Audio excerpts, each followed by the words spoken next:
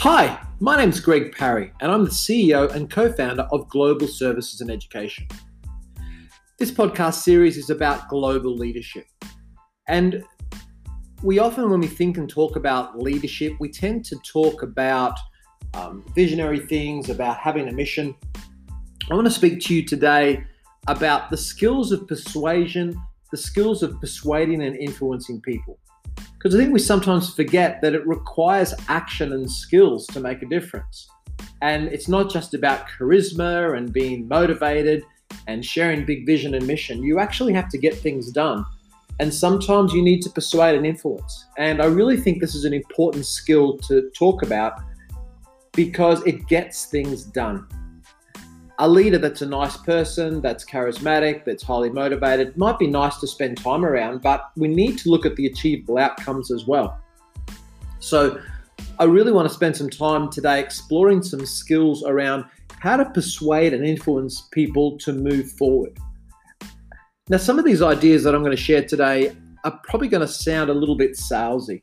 Certainly some of these ideas come from the sales field, and there is a set of skills that I learned a number of years ago, but I think they're equally relevant in all sectors of leadership because it's your interpersonal skills that truly make a difference in changing people's mind, moving them forward, and convincing them to follow your lead.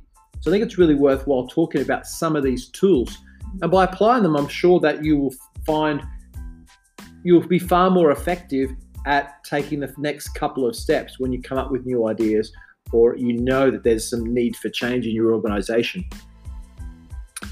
One of the first things that you need to understand is that it's natural to get objections to new ideas. People don't like change. And we know that people are resistant to it because it's a natural thing to maintain the status quo. It's easier. Default positions are easier to maintain than new ones, new environments, new skills that might be required, make us sometimes uncomfortable. So be aware that objections are normal and it's okay for them to happen. Just be ready for them and realize that you need to work through them. I think one of the first areas to consider is that people, when they object to something, aren't coming from a negative place necessarily. You might find these ideas are threatening to you, or you might be offended by them. Like, how dare that person disagree with me? I think you need to reframe that. You need to think about this as being a positive opportunity, because the truth is, if you have a conversation with someone and they just automatically agree with you, it's very likely, if you haven't put much work or energy in that, behind the scenes, maybe they're not being as supportive as you think they are. You want people to agree, you want people to engage, and you want people to follow through. So it's important to take the time to make sure people are on the same page. I'm usually concerned if I have a meeting and everyone agrees automatically. My concern is that maybe we didn't have enough depth to this conversation. Maybe the plan hasn't been thought through clearly enough. There's certainly a risk that down the track, we're going to come across some obstacles that might get in the road. I remember working with a colleague that had a completely different personality type to me. And initially I found it quite confronting that every time I brought forward an idea, I felt like he picked it apart, that he disagreed, and I found it very frustrating. But I realized that my personality type was to be the visionary person, to think about big ideas and to be optimistic without having thought through the detail. He was very much into concrete detail. He was very pragmatic. He very quickly went to the different steps that would be required to implement the plan or the vision. And once I'd reframed that as being productive and helpful for me in moving forward, I felt far better about these conversations that I originally perceived to be objections and him being confrontational. And certainly we began to work together far more effectively once I realized that. I took it on as my problem, not his. I needed to communicate my ideas better to him, and I needed to listen more effectively. And that comes to the first point I want to mention, and that is the importance and need for us to listen authentically. The first reaction that we normally have when we hear an objection is to jump right in and respond immediately. We need to resist that temptation. When you react too quickly, you often risk assumptions about the objection. You risk making assumptions, about the objection. We need to take the time to listen to the objections fully and completely. So we really are listening and understanding all the different concerns that we might have to take up later. You need to, listening effectively, of course, involves things like paraphrasing, listening to what's been said and referring back, and making sure that we are not missing any details.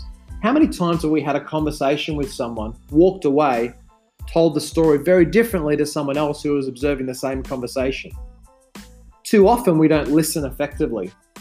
So often we're not really listening, we're just waiting for a chance to speak ourselves. So authenticity with listening means you actually are listening. You're not just it's not that you're just not talking, you're actually genuinely listening with your brain, not rehearsing the next conversation. Everything they're saying is going in. It's really important to stay balanced as well. Don't react defensively. Stay balanced in that position. Don't be threatened or overcome by objections that you maybe don't like or aren't expecting. We need to train ourselves to ignore any of the negative emotions or feelings that automatically come up when people object to our ideas. We need to stay focused on what our colleagues are saying and the problem that we're all trying to solve. Ultimately, I often say, I don't need to be right, but I need to come up with the right answer or the right solution. I think it's important to frame things in that way. Being right can often get us into a whole lot of trouble in our own minds. The right solution might be someone else's idea. It might be the opposite of yours, and you need to be open about that.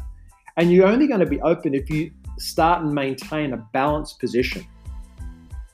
We need to listen with full intent of what our colleagues are saying. We need to listen to what their concerns are. We need to listen for bias. We need to listen for any anticipation they have of a negative reaction. We also need to make sure that our body language matches that openness. Our verbal confirmations of the ideas, I really like that idea, need to balance the non-verbals that I'm sharing. People are going to fake you being insincere. You can't fake sincerity. People are going to see through you if you're not being honest and clear. We need to communicate to the person we're talking to our colleagues, in ways that show that we are listening intently. And it's all the non-verbals that we're normally aware of, like nodding our head, leaning forward, making eye contact, and as I said before, paraphrasing. These are all important skills that we should employ. And again, do it authentically. You need to take on board, and maybe the first few times it's not authentic because you're just learning, but you need to take on board this belief system that it's okay to be challenged and it's okay to listen to objections, because ultimately the end goal is what you'll be satisfied with, not the objections or the bumps in the road along the way. Another thing I think it's really important to be aware of when we're having a conversation with anyone is who's speaking more than the other. The truth is, within interpersonal relationships, we know that we will build a stronger and deeper relationship with someone who is speaking more than we are. So I challenge you to think about almost like a pie chart. And at the end of a conversation, draw that pie chart in your mind's eye and think about who spoke more and who listens more.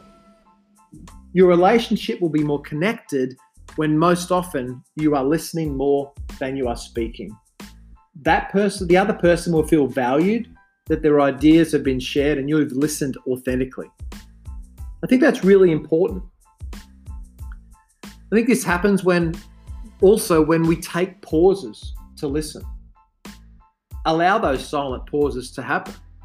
Don't feel like you need to fill the silence when you're in an interaction with somebody. Pause, slow down.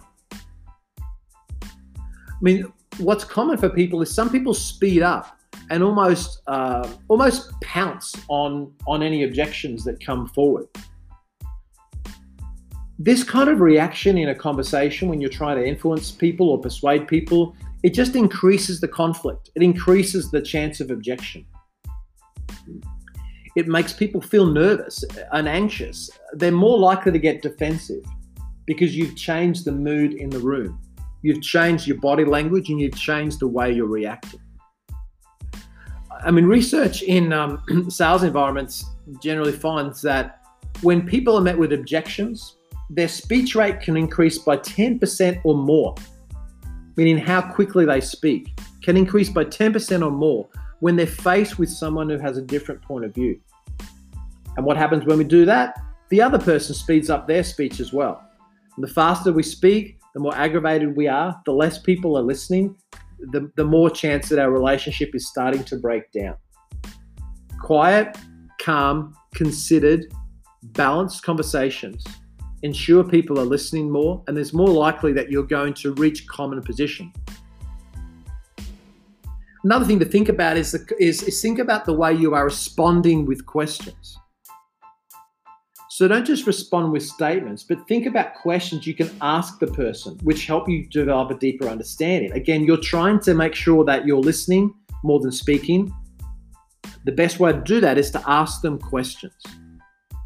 I mean, the world is full of potential misunderstandings. People often complain about misunderstandings between two parties. If you don't clarify the situations or clarify the objections, you might respond to the wrong issue. By asking questions of your colleagues and understanding the issue more clearly, you are going to be far more effective at responding the right way. So ask lots of questions. If you don't address the right issue, people are going to feel misunderstood, and it's going to aggravate the situation and cause friction. I didn't say that. That's not what I meant, is what your colleagues might be saying. Listen carefully, respond with lots of questions to make sure you fully understand what's happening. So what kind of questions should we ask? How do we clarify these objections? How do we make sure we understand what's going on? One of the first techniques we can use is something that's called mirroring. Just like a mirror, basically what we do is we repeat what we've heard. One of the ways to think about this is to repeat the last few words of our colleagues' final sentences. And you can do it with a positive tone, almost an upward voice tone, like you're agreeing with them. Or like you're asking a question to clarify. And it triggers friends and colleagues to elaborate more. For example, so you might say to someone, so your team is not in agreement about the plan? And notice my tone is rising up. The client is not satisfied? It's a question. I mean, we know inherently it's a statement, but you're asking for clarification without asking them why. Asking why can tend to be quite confrontational. You're almost saying, well, you're almost asking them to justify the position. You need more information, and this is a way of avoiding asking that direct question with the word why. Because why doesn't most often clarify. It's threatening because it questions how valid that position is. And it puts that other person in a defensive position. So something I think you should really try to avoid whenever you can. You can also say things like, can you help me understand what's causing the problem or causing a concern or slowing things down? Can you help me understand? Notice this is effectively asking a question why, but you're not really uttering the word why directly. Can you help me understand sends a message to them that you really care, that you really genuinely want to reach a common position and get inside their head and understand what they're trying to say. I guess the questioning process should be almost like peeling back the layers of an onion. Because what usually happens in this kind of situation is the first thing that a person says is not often the actual core root of the problem. It's just what they throw out there initially. You need to dig deeper to get back right down to the core of the problem, the core issue that they want addressed. And that might take a little bit of time. So avoid using the words why directly. but use other probing statements or questions that demonstrate you're trying to really understand in the greatest depth you possibly can what's going wrong. Peeling back those outer surface level layers to get to the core of the matter. Step by step, with lots of patience, you're trying to reach the core problem or the issue. As I said earlier, I believe that persuasion and to persuade and influence is a very important leadership skill.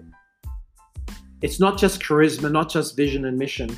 It's a skill set that you really need to learn as a leader to make sure that you can turn ideas into reality.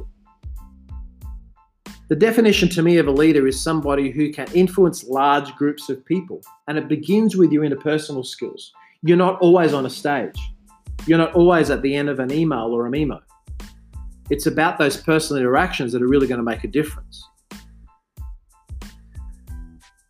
I think it's really important to define the obstacles that are getting in the road with any of the actions you're trying to take. You really need to define the real objections that people are having in those people's viewpoint.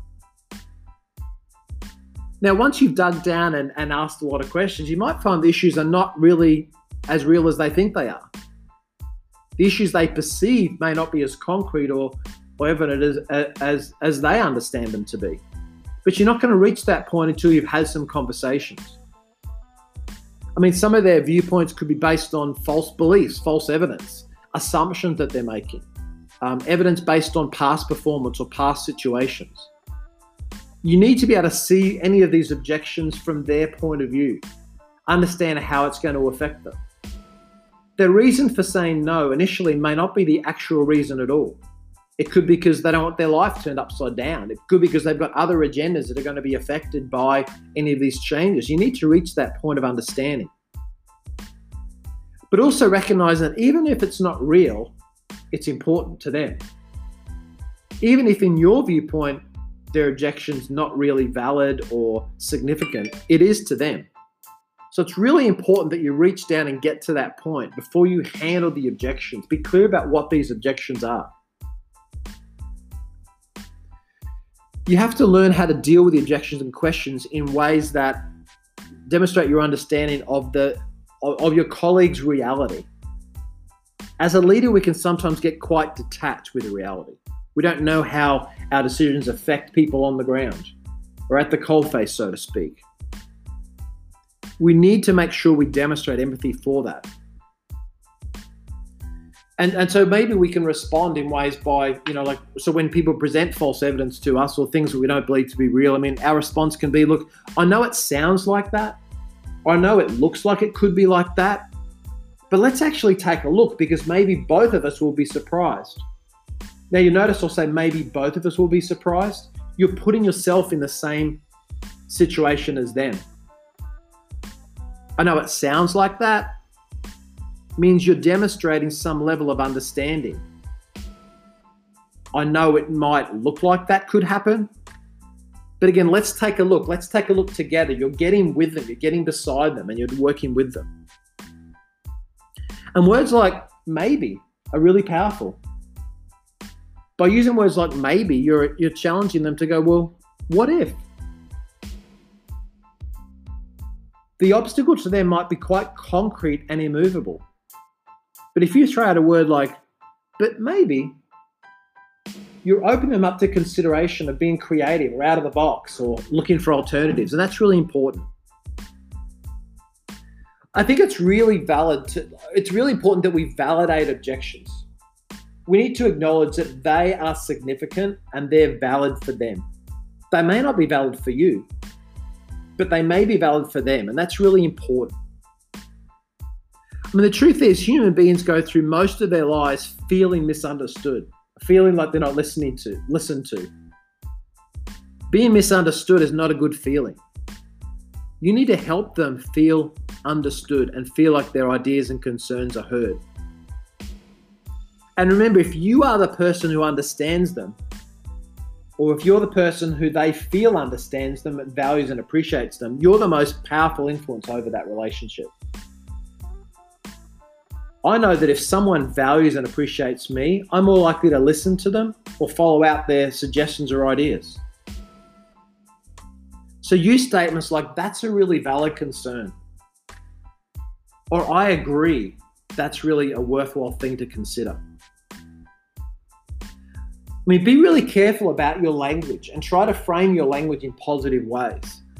A habit that I certainly learnt off a mentor of mine many years ago was to turn words like problem into challenge. So what I learned over time is that when I went to see this person, it was best for me to say, hey, Rob, I'd like to meet with you because I've got a challenge. And can you see how this twists the language into a positive frame? Hey, Rob, I've got a problem. Automatically has a barrier. It has an obstacle. It has walls around it. Hey, Rob, I've got a challenge. Keeps things open, and it gives an opportunity for them to engage with your obstacle in a positive way. Instead of using words like argument, instead of describing a situation as an argument, describe it as two people having different viewpoints, or a couple of people not yet being on the same page, or not yet reaching common ground. The power of language is incredibly important to consider. One of the strategies I've also used in the past is trying to find as many ways as possible to agree. And maybe it's sometimes semantics, but the truth is there's always a way to agree rather than disagree. Don't be combative. Try to find ways that you can respond in ways that demonstrate you agree with parts of what they've had to say. As a school principal for many years, it was common for me to have a parent that had heard a story from a child and come to me very upset or concerned about their child's version of events. I found the most effective strategy would be to listen intently to everything that the parent initially said, to nod my head, to lean forward and demonstrate empathy and concern. And then my common immediate response would be I agree. The description you've just shared with me is very concerning. I agree. If everything took place that you just described to me, I too would be as upset as you are. So in using particular types of language, you are agreeing with what's been said. You're not saying, yes, it happened. You're not validating that it definitely did happen because you weren't there. But you're validating that if it happened the way the parent described, then you agree that that's tragic and terrible. And then I would quickly move on to, well, look, I agree. This is a really upsetting or concerning issue for both of us. But the truth is, neither you nor I were there. So how about we make sure we get all the information before we make a final judgment? So you're putting yourself in the chair beside them. You're acknowledging that if it is true, it's tragic and it's a concern, but let's together get all the facts. You're not being objectionable. You're agreeing with what you can agree with at this point in time. And if your colleagues present conflicts or ideas to you, you can do the same thing. Nod your head. Oh, that's, yeah, if it took place like you've just described, that would be tragic. Yes, if that's the facts as we both understand it, that's a really big concern. Agree with people in any way that you possibly can so that they feel heard and validated. Because later when you find out the facts, and if both of you find out the facts in a credible way, you might find that you both reach agreement far more quickly. Help people move to a neutral position as quickly as you can.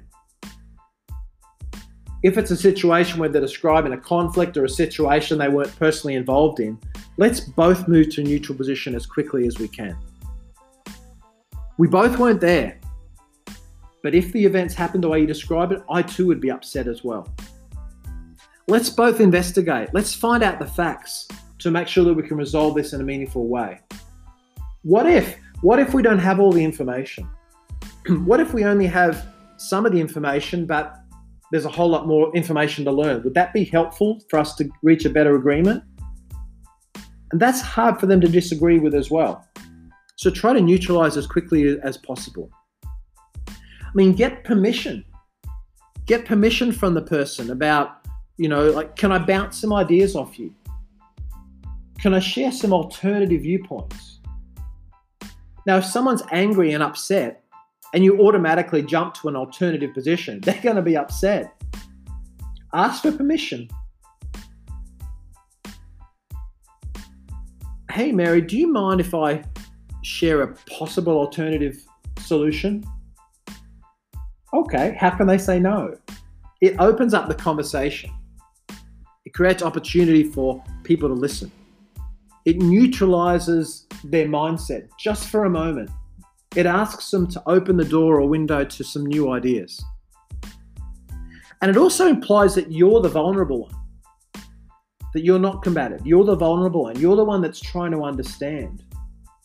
Allow them to take their powerful position. If you try to take a more powerful position, they're going to be combative. Take the neutral position. If possible, almost take a more vulnerable one. And I think this is a good example where I believe leadership is about interpersonal skills, and it's very much about your own levels of security. To be honest, in my lifetime, I found the most ineffective leaders are the most insecure people personally. If you are not confident and insecure, you tend to be more combative. It's your attempt to defend yourself. Usually aggressive people are actually quite insecure. It's an attempt to defend themselves and keep people away. Authentic people can get deeply connected and not be concerned about the repercussions. Some other strategies that I'd ask you to consider as well is some ways to demonstrate empathy and connectedness. A tool that I've used before is the concept of feel, felt, and found. So these 3 steps are a way to quickly move people from an objectionable position to maybe considering alternatives. So let's assume someone just come into your office or into your space and they've started to present an objection or tell you how upset they are, or tell you about a situation they had that really made them angry. The first position to take is feel. Using words like, I understand how you feel. I understand. I understand how you feel. It tells your colleagues that you've heard them and that you can empathize and that you can connect, that you're listening. The second step is to move to felt. Let them know that there's been some times in the past where you felt the same way. Use past stories, use other examples that demonstrate that you've been in a situation where they've been before too. Talk about someone else who felt in the past tense, felt the same way when they faced that situation too. Oh, I had that interaction with a colleague as well one day and I felt exactly the same way. It lets them know that they're not alone. It lets them know that they're not the only person that's had that kind of negative experience. It lets them know that other people have felt that same experience as well, with a possibility that there could be a positive outcome and that things could be different. And the third step to take is found. Move to a situation describing what you actually found, or what other people found once they got all the information that they needed. After they did what they needed to do, after they investigated more, what they found to be true. So let's take a situation where someone's describing a general conflict with a person that others often find objectionable. Let me show you how you can diffuse that situation. So someone's come to you and they've said they've been very upset about this objection that another person's had to their ideas or a potential conflict. So my response would be, I know exactly how you feel. It must make you really upset when someone says those kind of things to you.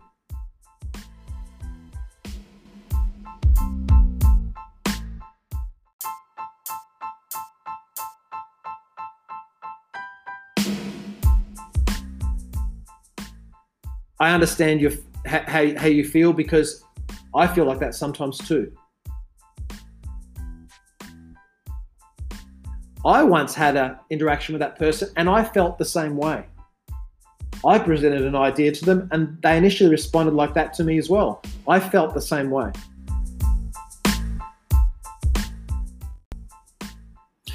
But you know what I found is that after spending more time with that person and having patience and listening through everything that they had to say, that they had really good ideas to share. And when I listened to them, they were less objectionable and more open to discussing ideas in a positive professional manner. So again, this feel, felt, found process can be very effective. And by using these 3 steps, you can help break down the situation in your own mind. And it's a formula for you to follow to diffuse situations. You need to make sure you understand the key reasons why people are not confident that the plan will go ahead, that it will work. So another thing that you can do is spend some more time trying to find out what their key objections are. And one of the ways, the strategies that I've used is to say things like, so if I can overcome that objection, would you be on board and ready to progress? Yeah, I could. So your objection is that we don't have enough resources to solve this problem. Is that correct? Yeah, that's true. We don't have enough resources. Okay, so if I could provide if I could wave a magic wand and I could provide all the resources you need, you'd be on board. Yes, I would. Okay, great. So let me deal with the resource issue and let me promise you that I'm going to do everything I can to provide the resources for you. If we could provide the resources, you'd be on board. Well, yeah, I would, but there are laws and there are policies around this. Okay. So you're also concerned then about the policies and laws. Yeah. So if I could overcome that though, if I could overcome the issue of resources, and I could also overcome the problems of policies and legislation and the other things that get in the road, you'd be on board. Well, yeah, I guess I would. Now, you're not trying to solve that problem immediately at that point in time, but you're acknowledging that their concerns are valid, and you also know what you need to deal with. You know what the objections are that you need to deal with. So you've got a plan of action going forward. You have a strategy. Now, the truth is it might go X, Y, Z. There might be actually 10 reasons why they're objecting, and sometimes it's hard to get to the bottom of it. But if you can get down to 1, 2, or 3 and get some kind of commitment, even if it's almost fanciful that you could solve these problems for them, but at least acknowledge them and say, okay, well, let's challenge those obstacles, then you've got a way forward. The other thing to think about too is making sure that you have actually satisfied the objection. Don't assume that just because they've accepted what you've said initially, that they have totally accepted it or they're always going to accept it. And I think this is both immediate and also medium to long term. So your colleague has said, I'm very concerned about having enough resources. The next day, check in with them and say, hey, have you thought anything more about that resource issue, about how we can solve that together? Again, you're not pushing forward the agenda directly, it's indirectly, you're tackling the obstacles that they cared about. And maybe the plan gets implemented and you're traveling along, you're 3 months, you're 6 months in, maybe you're a year in. You check in with that very influential colleague and say, hey, I know you were really concerned about resources. Do you feel like we've got enough resources? Is there anything more we can do to help resolve that challenge or obstacle? Do you feel like we've got enough resources when we need it and is the right kind of resources available? You're demonstrating that their concerns were valid and you're helping make sure that the problems are getting dealt with. Because unless you check in, things could be going wrong and you don't know it.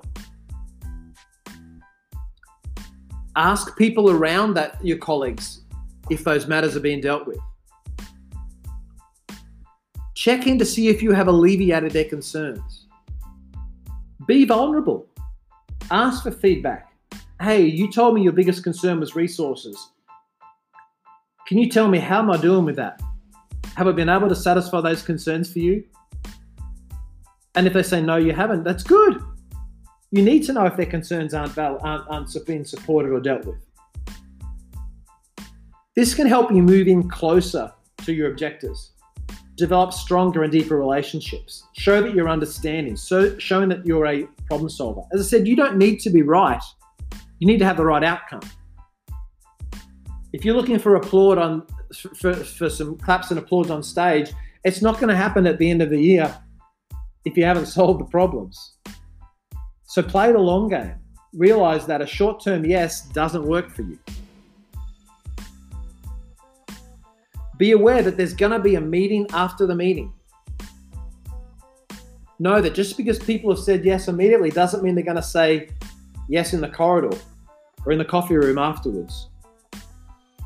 How many times have you made a decision in a meeting where everyone's put their hand up and they've agreed, and the next day they come back to you and say, well, we've talked about what we said yesterday and we don't believe this is the right plan.